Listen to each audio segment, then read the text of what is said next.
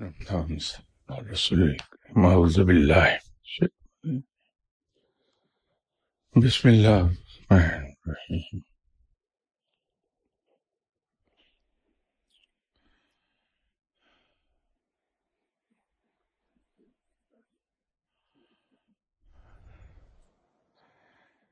السلام علیکم خواتین و حضرات۔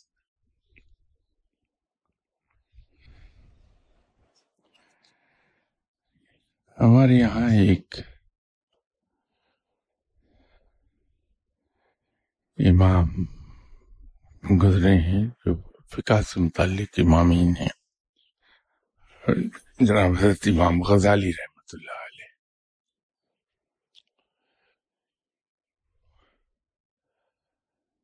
علم پر بے پناہ انہوں نے تحقیق بھی کی، اس علم کو نئی جہتیں بھی دیں، نئی تھیوریز بھی دیں۔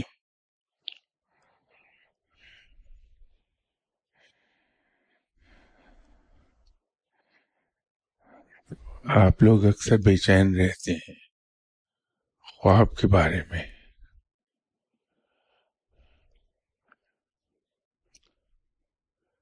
تو جناب حضرت امام غزالی رحمۃ اللہ علیہ صاحب نے خواب کے بارے میں کمال کی بات کہی۔ میرا مطالعہ بڑا محدود ہے، لیکن جتنا بھی اب تک خواب کے بارے میں پڑھ سکا تو میری دانست میں خواب وہ جناب حضرت امام غزالی نے جس طرح سے بیان کیا وہ کمال کا ہے۔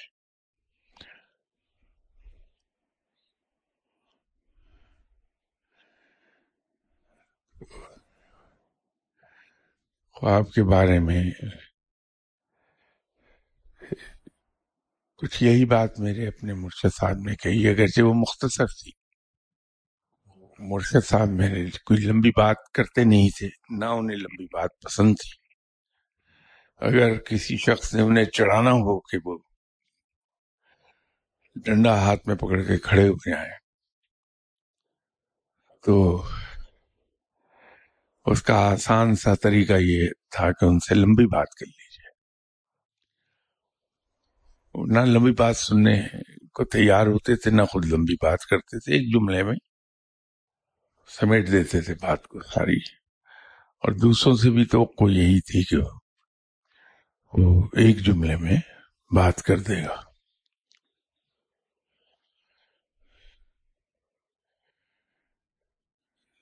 مرشد صاحب نے خواب کے بارے میں فرمایا کہ دیکھو، خواب کے بارے میں دو چیزوں کی احتیاط انسان پہ لازم ہے۔ نمبر ایک،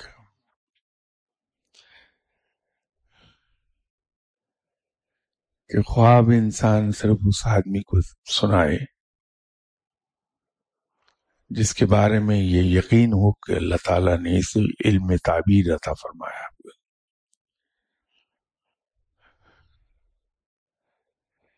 ادروائز وہ الٹی سیدھی تعبیر بتائے گا اور آپ کا خواب ضائع ہو جائے گا۔ دوسری بات انہوں نے فرمائی کہ خواب کبھی 2 بجے کے بعد، دوپہر 2 بجے کے بعد نہ سنائیں کسی کو،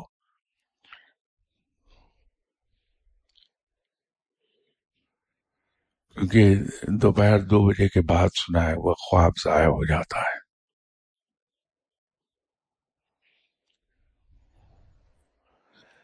تو امام غزالی رحمۃ اللہ علیہ صاحب نے بھی یہی بات فرمائی کہ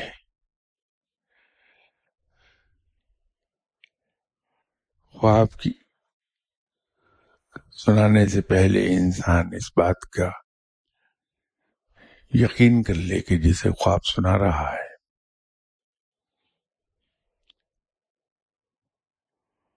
اس کو علم تعبیر پر عبور حاصل ہے۔ تو انہوں نے 3 مثالیں اس میں کوٹ کی کہ انسان خواب دیکھتا کچھ ہے تعبیر اس کی کچھ ہوتی ہے. تو انہوں نے جناب حضرت سینین صاحب کا ذکر کیا کہ انہیں ایک شخص نے آ کے اپنا ایک خواب سنایا کہ میں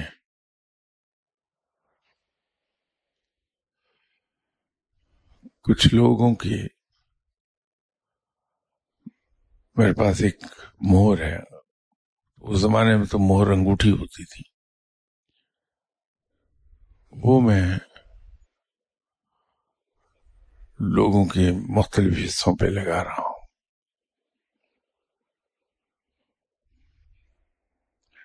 تو حضرت سینی صاحب نے جواب دیا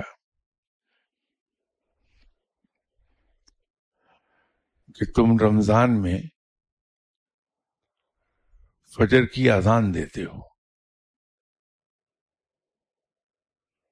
تو یہ خواب میں تمہیں وہ دکھایا گیا ہے. تو آگے جناب حضرت امام غزالی رحمۃ اللہ علیہ صاحب نے پھر اس کی وضاحت بھی کر دی کہ اس کا مطلب یہ کیوں نکلا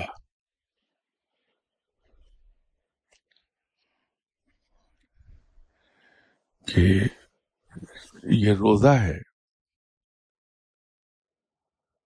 جو انسان کو گناہوں سے روکتا ہے، کھانے پینے سے روک لیتا ہے، اور معاملات جو ظاہر میں اس طرح سے بیان کرنا نہیں چاہوں گا ان سے روک لیتا ہے. تو یہ چونکہ تم لوگوں کے مختلف پارٹس پہ مہر لگا رہے ہو، تو دیٹ مینس کہ تم اسے ان چیزوں سے روک رہے ہو، اور یہ وہی چیزیں ہیں جن سے روزہ آپ کو دور رکھ کر دیتا ہے. تو یوں انہوں نے یہ کہا کہ رمضان میں تم فجر کی اذان دیتے ہو کہ جب تم اذان دیتے ہو تو لوگوں کا سحری کا وقت ختم ہو جاتا ہے اور روزہ شروع ہو جاتا ہے. تو یوں وہ رک جاتے ہیں ان چیزوں سے.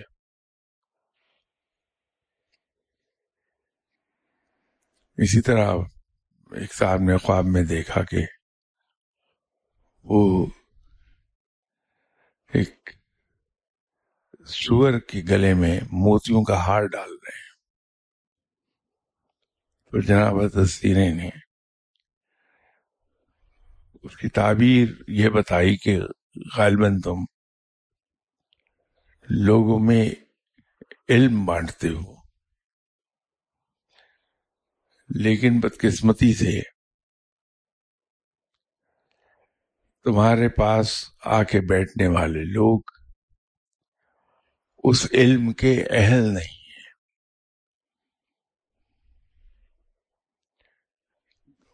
تم نااہل لوگوں میں وہ علم بانٹ رہے ہو. اب آپ خواب کو دیکھیے، اور یہ قصہ اصل میں یہ ہے کہ یہ تعبیر فقیر لوگ، اہل علم لوگ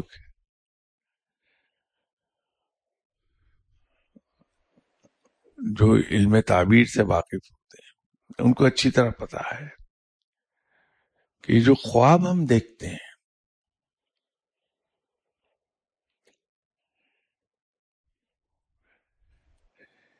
یہ تمثیلاً ہی بیان کی ہوئی ہوتی ہے قدرت کی طرف سے چیز. تو اس کے بارے میں یہ فرمایا کہ جو سچے خواب ہیں وہ اصل میں اطلاع ہوتی ہیں. جو فرشتہ خواب دکھانے پر مامور ہے وہ آئندہ کے احوال کو دیکھ کے خواب دکھا دیتا ہے انسان کو، لیکن وہ ہوتے تمثیلاً مثال کی صورت میں ہوتے ہیں. اس مثال کا ترجمہ کرنا یہ اہل علم کی بات ہے کہ وہ کر پائیں گے اور نہیں کوئی کر پائے گا. چونکہ ہم لوگ اگر خواب دیکھ لیں تو بڑے بے چین رہتے ہیں کہ ہم اپنا یہ خواب بیان کریں تاکہ اس کی تعبیر ہمیں پتہ چل جائے. تو ایسے ہی میرے ذہن میں ایک یہ خیال آیا کہ میں خواب کے بارے میں آپ سے یہ عرض کر دوں کہ خواب 2 بجے سے پہلے سنا دیجیے جس کو سنانا ہے، اور پہلے یہ یقین کر لیں کہ جس آدمی کے سامنے آپ خواب بیان کرنے لگے ہیں وہ علم تعبیر رکھتا ہے، تو ہی سنائیے ورنہ گول کر جائیے بات کو.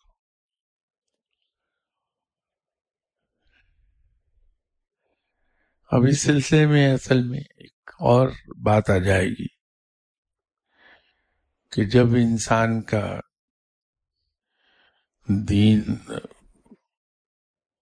ایمان بہت مضبوط ہو جاتا ہے اور اللہ پر بھروسہ اس کا پوری طرح پیدا ہو جاتا ہے،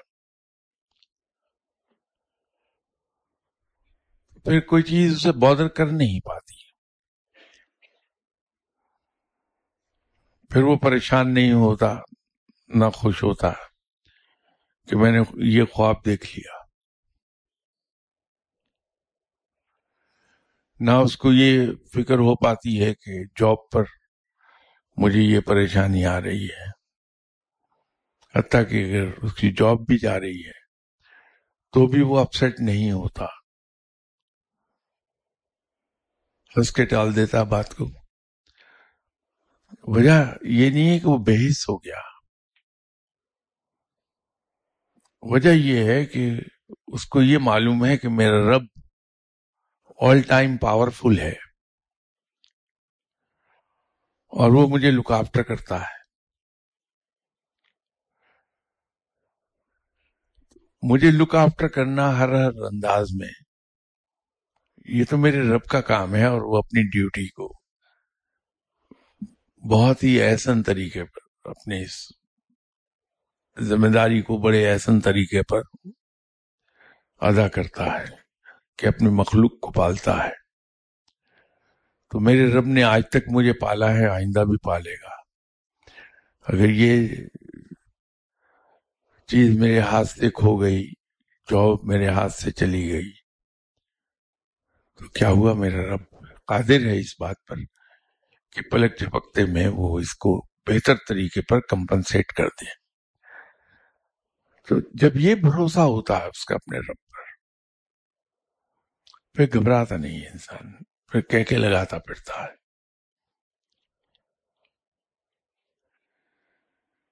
انسان کو یہ چیزیں پریشان اسی وقت تک کرتی ہیں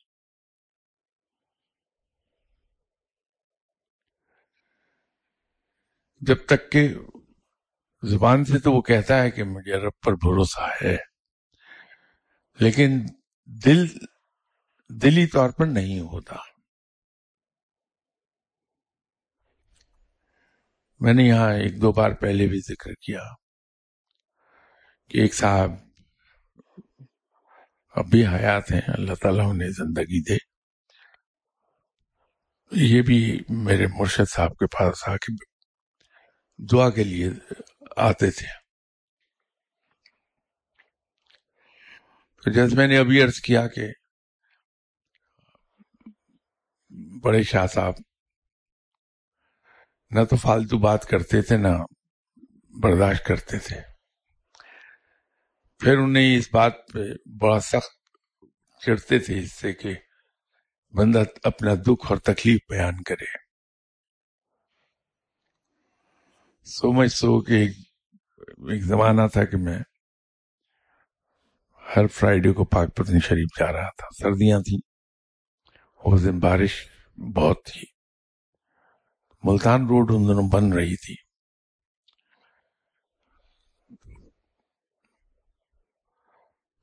نئی نئی بنی تو جو پہلے کی دکانیں تھیں وہ سڑک اس سے کوئی 6-7 فٹ اوپر ہو گئی، دکانیں نیچے ہو گئی. تو میں جب پاکستان شریف سے واپس آ رہا تھا تو میرے ساتھ بڑے شاہ صاحب تشریف رکھے ہوئے تھے، پچھلی سیٹ پر 2 اور صاحبان بھی تھے. تو اوکاڑا جو میں پہنچا تو وہاں میں نے دیکھا کہ ایک دکان پہ پوڑیاں تل رہا ہے. تو مجھے خیال ہوا کہ سردی بہت ہے اور بارش ہو رہی ہے، چلے میں مرشد صاحب کو گرم پوڑیاں کھلاتا ہوں، انجوائے کریں گے. میں نے گاڑی سڑک کے کنارے کر کے تو باہر نکلا کہ پوڑیاں لے لوں. چونکہ مزار پہ گیا تھا تو چپل پہنے ہوئے تھا، مجھے اندازہ نہیں تھا کہ مٹی اتنی چکنی ہے. جو ہی سڑک سے پاؤں نیچے اتارا، سلپ کر گیا میں، تو سلوپ سے جا کے میں نے پرانی جو فٹ پاتھ تھی اس کے کنارے پر ٹکرایا جا کے. فوراً اٹھ گیا، اٹھ کے میں پوڑیاں لی، مرشد صاحب کو پیش کر دی. تو یہ پیش کرتے کرتے ہی میرے اس ہاتھ پہ بے پناہ سویلنگ ہوئی بھی، درد بہت، ریڑھ کے نچلے حصے میں بہت درد میرے، لیکن بولا نہیں. میں پوڑیاں کھا لی، شاہ صاحب نے برتن وغیرہ میں واپس دکان پر دے دیے. تو ہاتھ کی تکلیف بہت، اس کی سویلنگ بڑھتی جا رہی تھی. تو اسی حال میں گاڑی چلا کے لاہور لے آیا. تو بعد میں کچھ دوستوں نے کہا کہ اس کا ایکس رے کرا لیں، جو یہ حال ہے اس کا. پتہ چلا کہ اس ہاتھ کی ہڈی ٹوٹی ہوئی ہے. وہ میرے خیال اس پہ بوجھ آیا، ٹوٹ گئی ہڈی، ہوتا رہتا زندگی میں. تو پلاسٹر لگوا لیا میں نے. شام کو شاہ صاحب کی خدمت میں جو حاضر ہوا تو یہ پلاسٹر یہاں تک لگا ہوا تھا میرے. فرمانے لگے یہ کیا ہوا؟ میں نے کہا وہ صبح جو میں سلپ کیا تھا یہ ہڈی ٹوٹ گئی. تو بڑے سخت لہجے میں مجھے کہا کہ اتارو اس کو. کیا یہ تم عورتوں کی طرح، ذرا سی ہڈی ٹوٹی ہے اس سے کیا، ہٹاؤ اسے. میں نے وہیں بیٹھے بیٹھے انہیں کی کینچی پکڑی اور اسے کاٹ کے پلاسٹر پھینک دیا. ٹھیک ہے، حکم ہے مرشد صاحب کا. اور ٹھیک ہو گیا. اس میں ان کے یہاں معیار ذرا سے مختلف تھے کہ اگر ہاتھ کی ہڈی ٹوٹ جائے تو پلاسٹر لگانا ان کے نزدیک عورتوں والے نخرے تھے. وہ اس طرح سے ان کی کچھ ٹریننگ ہوئی بھی تھی زبردست. اور وہ اس معاملے میں شاید نظر کرم میرے اوپر زیادہ تھی کہ سختیاں میری اوپر ہی تھیں. تو یہ صاحب تشریف لائے، میں بھی بیٹھا تھا شاہ صاحب کے پاس. تو تھوڑی دیر میں شاہ صاحب سے کہنے لگے کہ حضرت آج کل بڑا مشکل میں ہوں، میں دعا کر دیجیے کہ. اب جو ہی اس نے کہا کہ دعا کر دیجیے تو میں نے چہرے پہ دیکھا کہ خاصی ناگواری ہے شاہ صاحب کے. تو میں نے اشارہ کیا پیچھے ہاتھ کر کے کہ چھوڑ دیں، مت بولیں. لیکن وہ میرا خیال ہے ڈیٹرمنٹ تھے کہ میں تو بات کر کے ہی رہوں گا. شاہ صاحب نے جواب نہیں دیا. 2 منٹ کے بعد پھر انہوں نے کہا کہ حضرت میں نے عرض کیا تھا کہ میں مشکل میں ہوں، دعا کر دیجئے کہ یہ مشکل ختم ہو جائے. وہ چہرے پہ سخت غصہ شاہ صاحب کے نے پھر اشارہ کیا کہ چھوڑ دیں، نہ کریں، نہیں باز آئے. جب تیسری بار کہا تو بڑے غصے میں شاہ صاحب نے مڑ کے ان کو کہا کہ اچھا وقت انجوائے کرنے کے لیے تم تھے اور برا وقت تمہاری جگہ کوئی اور گزارے گا. چلو بھاگ جاؤ یہاں سے. جہاں اچھا وقت گزارا وہاں برا وقت بھی گزارا. اب یہ بات بہت بڑا لیسن رکھتی ہے اپنے اندر. یہ ہم لوگ جو جب تکلیف میں آتے ہیں بھاگے بھاگے پھرتے ہیں، ایک کے پاس، دوسرے کے پاس، تیسرے کے پاس، لیکن میں نے اور آپ نے بھی کبھی یہ نہیں سوچا کہ جب ہم اچھے وقت سے گزر رہے تھے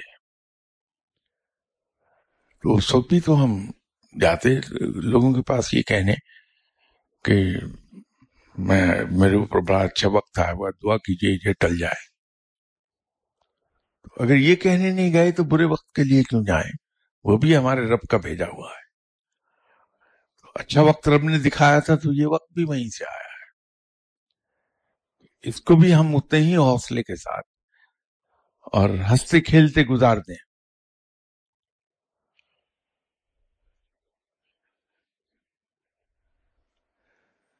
تو بات جناب حضرت امام غزالی رحمۃ اللہ علیہ صاحب سے چلی تھی. یہ وہ لوگ ہیں جو اتنے بڑے بلند مرتبے پر پہنچ جا گئے. ان کی زندگیوں کو اگر ہم اینالائز کریں تو بڑی حیران کن مماثلت ملتی ہے کہ ایک ان کے یہاں کامن چیز سب کے یہاں ملے گی، وہ ہے کہ تکلیف کو، مشکل وقت کو ہنستے کھیلتے ہوئے گزارنا. میں نے ایک زمانے میں یہاں آپ سے عرض کیا تھا کہ فقیر 3 طرح کے جھوٹ بولتا ہے. حالانکہ جھوٹ سے اللہ نے منع کیا، لیکن میں اس کو جھوٹ اس لیے کہہ رہا ہوں کہ جو کچھ وہ ظاہر کر رہا ہوتا ہے وہ حقیقت کے خلاف ہوتا ہے. اس سینس میں جھوٹ نہیں جو جس کو ہم جھوٹ کہتے ہیں کہ جب وہ بھوکا ہوتا ہے تو اپنے آپ کو پیٹ بھرا ظاہر کرتا ہے. یہ شکر اندازی کا ایک انداز ہے، شکر گزاری ہے اس کا یہ ایک انداز ہے کہ جب انسان بھوکا ہے تو وہ اپنے آپ کو پیٹ بھرا ظاہر کر رہا ہے. شکر گزاری ہے بہت اعلیٰ درجے کی.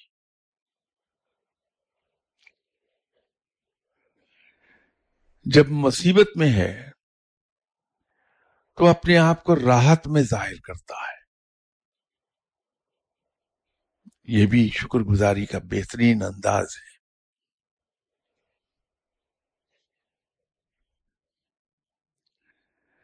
جب وہ بیمار ہے تو اپنے آپ کو تندرست ظاہر کرتا ہے.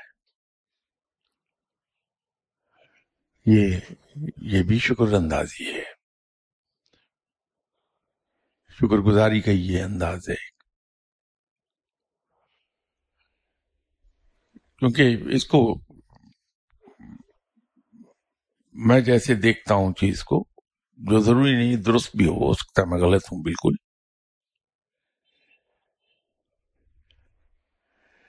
کہ جب ہم اپنی مصیبت کا ذکر لوگوں سے کر رہے ہوتے ہیں تو اصل میں شکوہ بیان کر رہے ہوتے ہیں. آقا کا شکوہ نہیں ہوتا کبھی.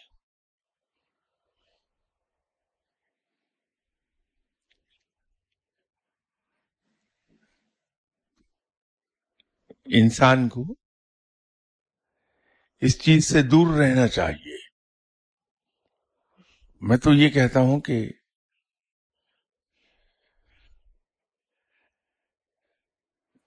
آنسو ایک ہی ہے انسان کا. اگر اپنے دکھ اور مصیبت پہ آنسو نکل آئے تو اچھی بات نہیں ہے،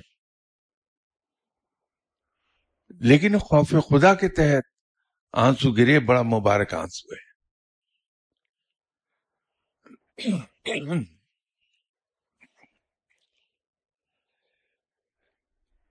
یہ جو شکر گزاری ہے اس کے بارے میں عام طور پر لوگ سوال کر رہے ہوتے ہیں کہ شکر کیسے ادا کیا جائے رب کا. فقیر تو یوں شکر گزاری کرتے ہیں رب کی فاقے سے ہیں لیکن اپنے آپ کو پیٹ بھرا ظاہر کریں گے، مصیبت میں ہوتے ہیں تو اپنے آپ کو راحت میں ظاہر کرتے ہیں، بیمار ہوتے ہیں تو اپنے آپ کو تندرست ظاہر کرتے ہیں۔ میں بھی آپ کو معلوم نہیں کن باتوں میں لگا کے بیٹھ گیا، یہ کچھ سوالات۔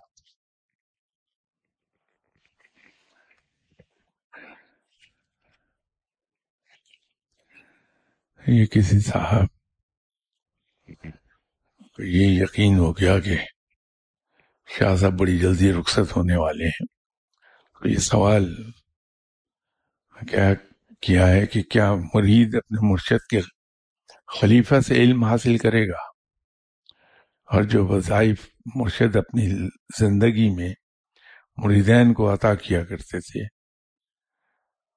وہ اسی طرح عطا کرتے رہتے ہیں، یا وہ سلسلہ بھی رک جاتا ہے۔ ایک چیز یاد رکھیے کہ جو صاحب علم ہے واقعی، وہ خلافت دیتے وقت نہ تو یہ دیکھتا ہے کہ یہ دوست ہے یا دشمن، نہ دیکھتا ہے کہ یہ رشتہ دار ہے یا نہیں ہے، وہ علم تو بانٹتا ہے اور بہت سے لوگوں کو علم دے دے گا، لیکن خلافت کچھ اور معنی رکھتی ہے۔ میری ایک کتاب کے دیباچے پر جسٹس سمدانی نے ایک بہت اچھی بات لکھی تھی کہ درخت اپنے پھل سے پہچانا جاتا ہے، تو مرشد کی پہچان ہے اس کا خلیفہ، تو خلافت وہ ایسے آدمی کو دے گا جس کے اندر وہ خوبیاں موجود ہیں جو ایک مرشد میں ہونی چاہیے، کیونکہ وہ خلیفہ اپنے مرشد کو ریپرزینٹ کر رہا ہے۔ ہو سکتا ہے کہ جس کو خلافت دے اس کا بدترین دشمن ہو، لیکن اس میں اگر وہ خوبیاں ہیں تو وہ خلافت اسی کو دے دے گا۔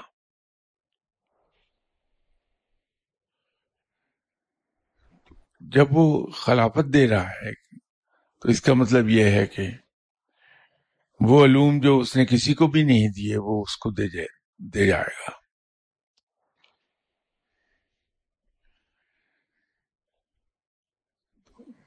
جب مرشد دنیا میں نہ رہے تو اس کے خلیفہ سے علم لینا چاہیے۔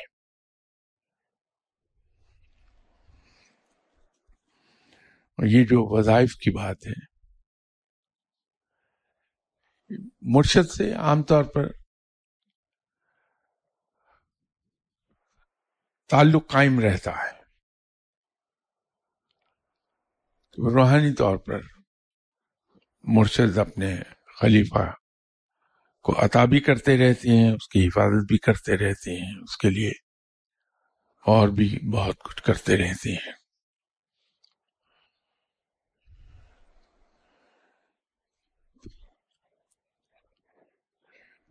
یہ وظائف بھی انہی میں سے ہیں کہ خواب میں آ کے آپ کو آپ کے مرشد بتا دیں گے، وہ صحیح ہوتا ہے۔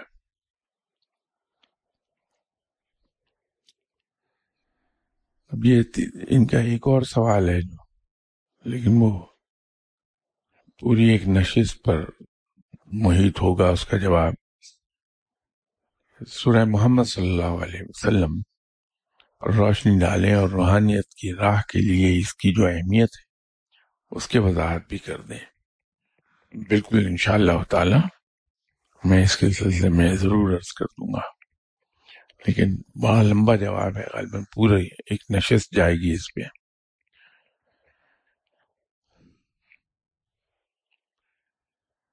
ایک اور سوال یہ ہے کہ بزرگ کہتے ہیں کہ استغفار صابن ہے اور درود پاک عطر، تو کیسے پتہ چلے گا کہ صابن نے خوب صفائی کر دی ہے اور اب عطر لگانے کا وقت آ گیا؟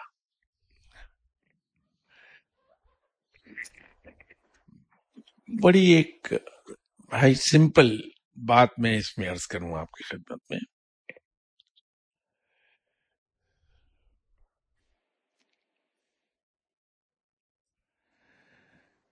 کہ جب اگر انسان کو رب تعالیٰ نے ایسے مقام پہ پہنچا دیا کہ ان چیزوں کو دیکھ لے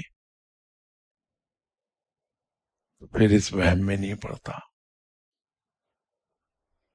پھر اس کو ایک بات بڑی اچھی طرح سمجھ آ جاتی ہے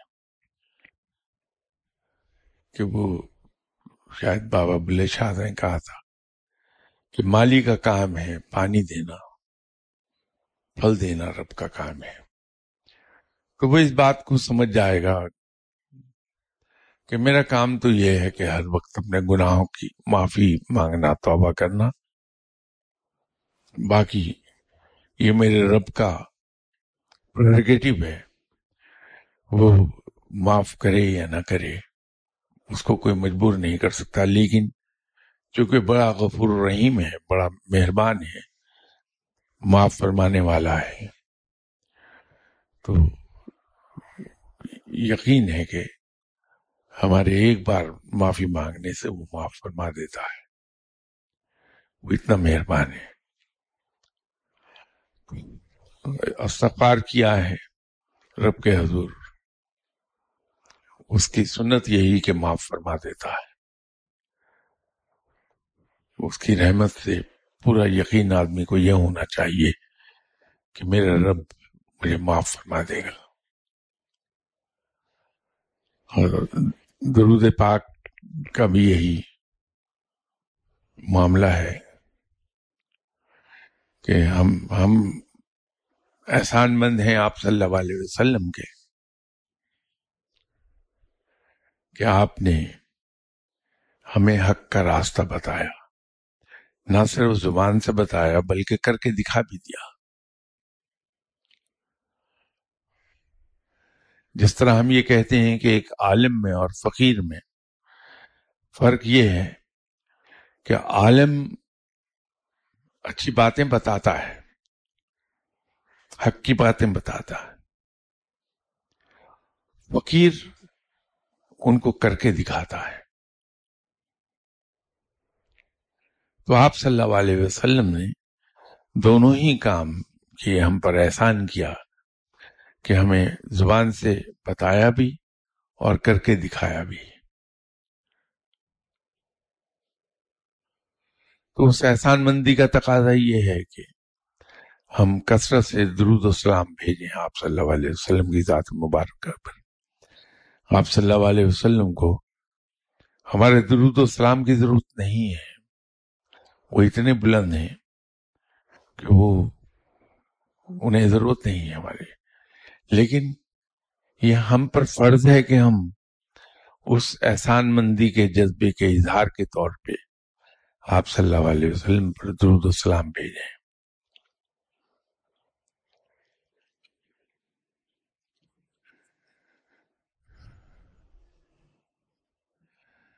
ان کا ایک سوال یہ ہے کہ سورہ تغابن میں اللہ تعالی نے ایک ہی آیت میں معاف کر دو، درگزر کرو، بخش دو، تینوں کا استعمال ایک ساتھ کیا ہے. تو اس کی وضاحت کر دیں.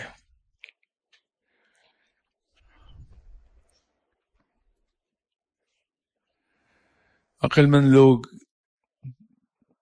سمجھدار لوگ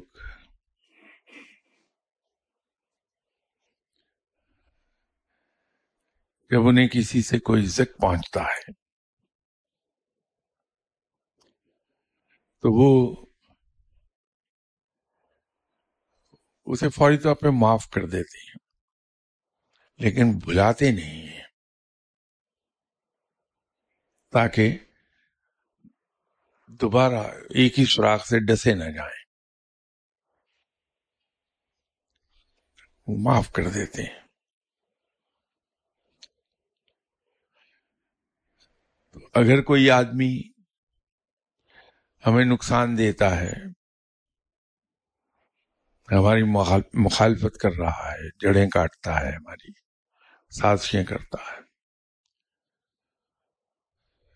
تو ہم آپ صلی اللہ علیہ وسلم کی سنت پہ عمل کرتے ہوئے ہمیں چاہیے کہ ہم فی الفور اسے معاف کر دیں، لیکن ذہن میں رکھیں کہ اس شخص میں یہ عادت ہے، تاکہ دوبارہ اس کے ہاتھوں ڈسے نہ جائیں۔ وہ حدیث ہے کہ مومن ایک سوراخ سے دوبارہ نہیں ڈسا جاتا، وہ یہی ہے۔ اور اسی آیت میں جو درگزر کرنے کا، ایک آدمی ہمارے ساتھ زیادتی کر رہا ہے تو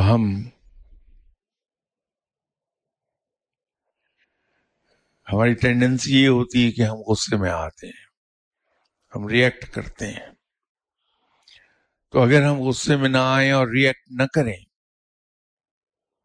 بلکہ ہنس کے ٹال دیں تو یہ درگزر کرنا ہو گیا۔ اور اسی آیت میں تیسرا فرمایا بخش دو۔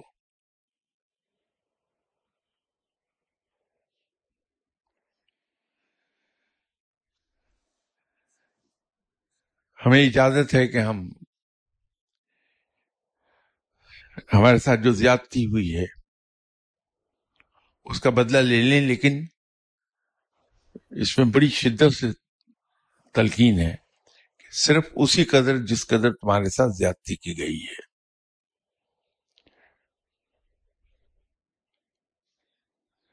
تو اگر ہم وہ بدلہ نہ لیں اور دل سے اس کو بھلا ہی دیں بالکل کہ یہ ہمارے ساتھ کوئی زیادتی بھی کی گئی تھی، تو بخش دینا ہو گیا۔ تو یہ تین چیزیں اس آیت میں، سورہ تغابن کی اس آیت میں اکٹھی یوں بیان کی گئی ہیں کہ یہ تینوں مختلف معنی رکھتی ہیں۔ ان کے لغوی معنی تو شاید ایک ہی ہوں، لیکن اصطلاحی معنی ان کے علیحدہ علیحدہ ہیں۔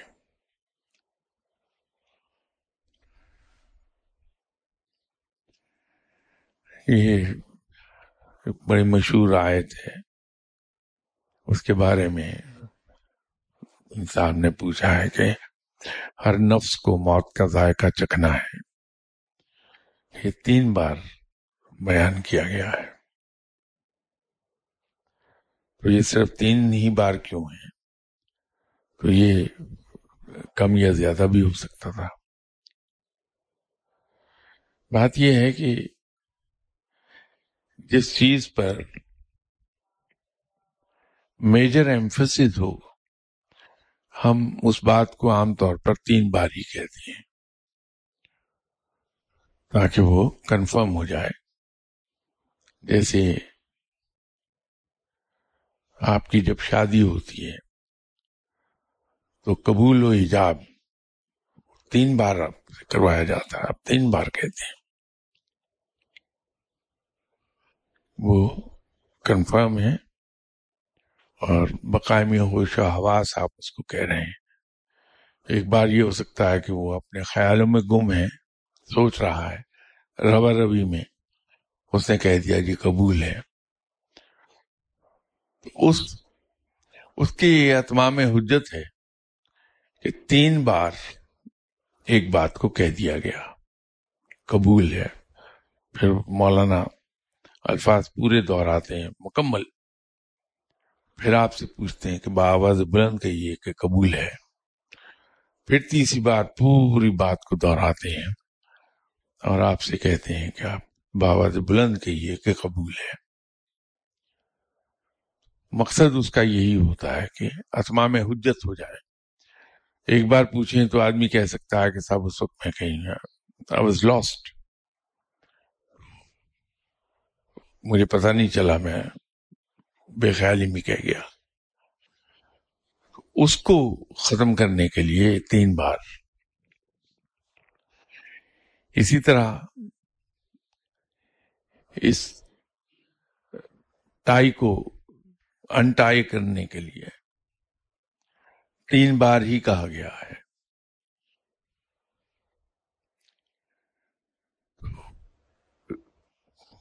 ہم 3 بار طلاق، میں تمہیں طلاق دیتا ہوں، میں تمہیں طلاق دیتا ہوں، میں تمہیں طلاق دیتا ہوں، یہ کہتے ہیں تو یہ بندھن ختم ہو جاتا ہے. اس میں بھی یہی حکمت ہے. تو جس چیز پر اس طرح کا زور دیا جانا مقصود ہو وہ 3 بار ہی کہی جاتی ہے. اس سے زیادہ بار اگر کہا جائے تو وہ اوور ایمفسائز ہو جائے گا. تو رب کا تو کلام بڑا بیلنسڈ ہے، اور بدقسمتی سے میرے ذہن سے وہ سر کا نام نکل گیا. جو موسیقی کے اسرار سے واقف ہیں وہ تو یہ کہتے ہیں کہ یہ فلاں سر پر اس کلام کا وزن باندھا گیا ہے. وہاں تو کوئی چیز کہیں افراط و تفریط میں ہے نہیں، بہت ہی بیلنسڈ، بڑا ڈیلیکیٹ بیلنس ہے وہ. نہ تو کہیں اوور ایمفسائز کیا ہے رب نے کسی چیز پہ، نہ کسی چیز کو روا ربی میں بیان کیا. بڑا بیلنسڈ ہے، اور اسی لیے وہ دلوں پر اثر کرتی ہے. یہ ایک زمانے میں امام صاحب تھے مسجد نبی صلی اللہ علیہ وسلم میں، تو بعد میں تو رب تعالیٰ کی ایک عنایت یہ ہو گئی کہ اسی جہاں جس جگہ تشریف رکھے ہوئے ہیں اسی کمرے کو یہ سعادت حاصل ہے کہ یہاں پہ جماعت کرائی ہوئی ہے امام کعبہ نے بھی عشاء کی. یہاں مسجد قباء کے امام انہوں نے بھی جماعت کرائی ہوئی ہے، اور یہ مسجد نبی صلی اللہ علیہ وسلم کے امام انہوں نے تو غالباً 3 یا 4 مرتبہ عشاء کی نماز یہیں جماعت کرائی ہوئی ہے اسی کمرے میں. ان کی قرأت بہت کمال کی تھی. شیخ محمد ایوب ان کا نام تھا. اصلاً وہ برمیز تھے. تو مسجد نبی صلی اللہ علیہ وسلم میں تراویح پڑھاتے تھے. اب تو انتقال فرما گئے بیچارے. ان کی قرأت خاص طور پہ 27ویں شب کی جو قرأت تھی وہ کمال کی ہوتی تھی.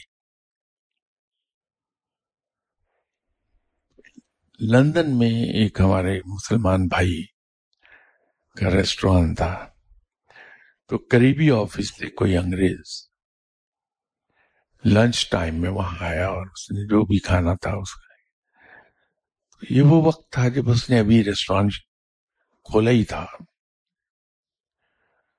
بگننگ آف دی ڈے اس کا تھا. تو اس نے وہ شیخ ایوب صاحب کی قرأت کا کیسٹ پلے کر رہا تھا. اس انگریز نے وہاں چائے پی، کافی پی، جو بھی سینڈوچ وغیرہ کھانا تھا کھایا، چلا گیا. 2 دن کے بعد پھر آیا تو اس وقت وہاں گانے چل رہے تھے.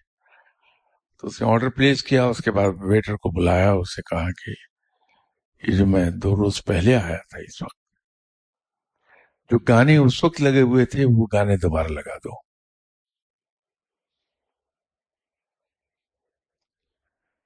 ویٹر کی سمجھ میں نہیں آیا. اس نے جا کے مالک سے کہا کہ یہ انگریز ہے، آیا تھا 2 روز پہلے اسی ٹائم پر. وہ کہہ رہا ہے کہ جو گانے اس وقت لگائے ہوئے تھے وہ گانے لگا دو.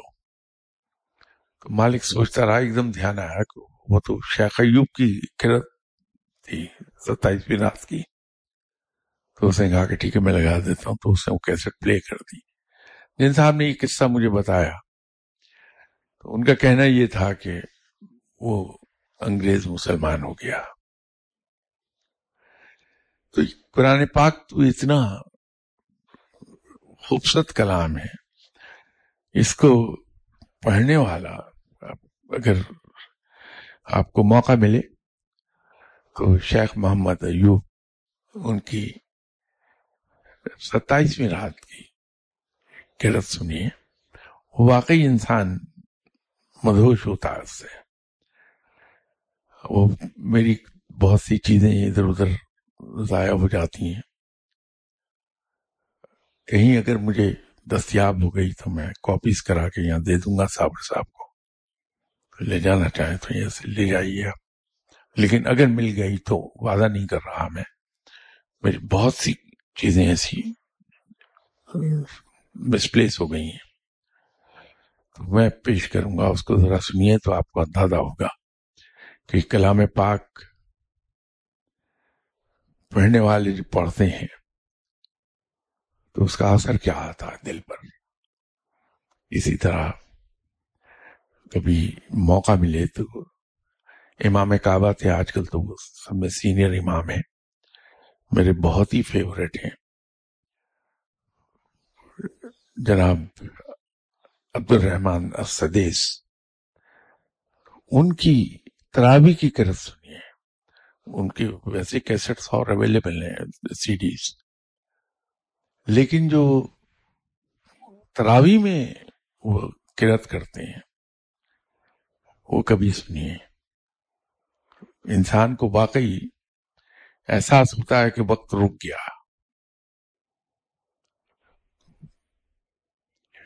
انشاءاللہ تعالی پھر ملاقات ہوتی ہے آپ سے. السلام علیکم.